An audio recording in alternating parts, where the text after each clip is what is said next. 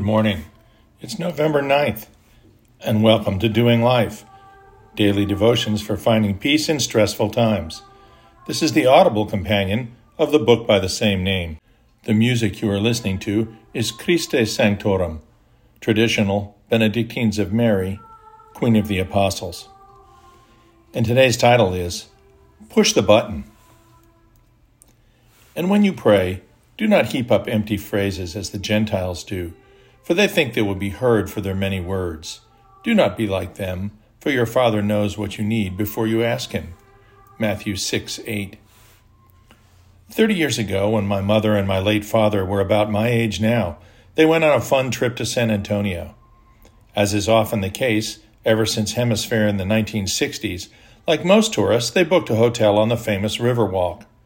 Having both grown up in New York, but having lived in Texas off and on for 10 to 15 years or so, they were somewhat familiar with a Texas twang, but less so with a Mexican accent. One morning they were descending to the lobby in the elevator and asked the man inside which button to push, since the lower-level buttons were confusing in their labeling. He responded politely, "Ponche River." My mother said, "Excuse me?" He repeated, "Ponche River, Ponche River." Again, they failed to understand until the man reached over the luggage carrier and pushed the button marked River. Like most families, there are little stories like this one, which all of us refer to intermittently with a chuckle. But have you ever thought about elevators and their reliability? You walk into a steel box suspended, almost always, at a lethal height above ground. Press a button, and every single time, it takes you to exactly the floor you requested. Every time. Barring the extremely rare malfunction, if you end up on the wrong floor, it's because you selected the wrong floor. We live in a world where we are used to getting exactly what we ask for instantly. When you push your Apple remote while Netflix is highlighted, you get Netflix. While Hulu is highlighted, you get Hulu. When you type in your password on your laptop, it opens to the screen which corresponds to everything you have on that desktop and in the cloud. When you open Google Maps on your iPhone and type in a destination, it gives you a choice of routes instantly, including which one to select for fastest arrival. The list is endless. In fact, in the USA, when any one of a myriad of modern conveniences we enjoy every day fails to function properly, we call it a, quote, first world problem, unquote. It's no wonder that we sometimes feel like our prayers have gone unanswered.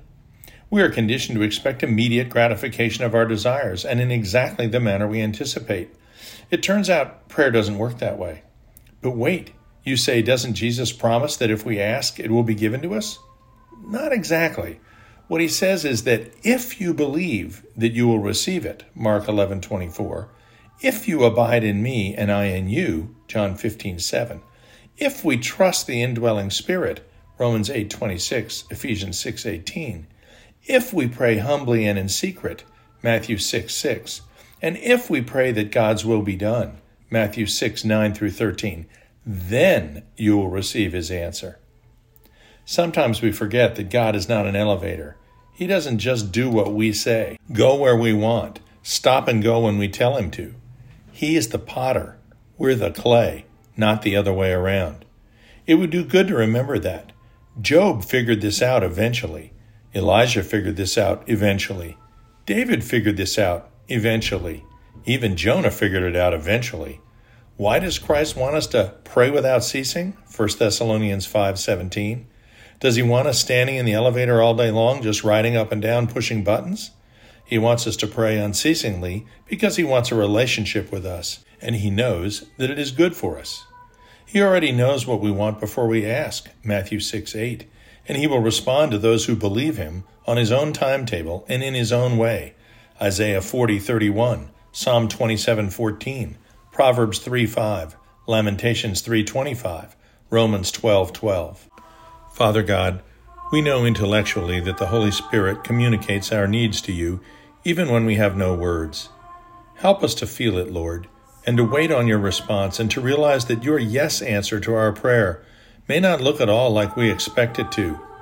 We will trust in you, Lord, and know that your response is always in our best interest, however it might look to us at the time.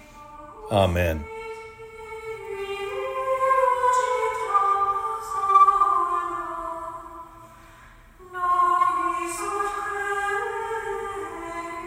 We'll see you tomorrow.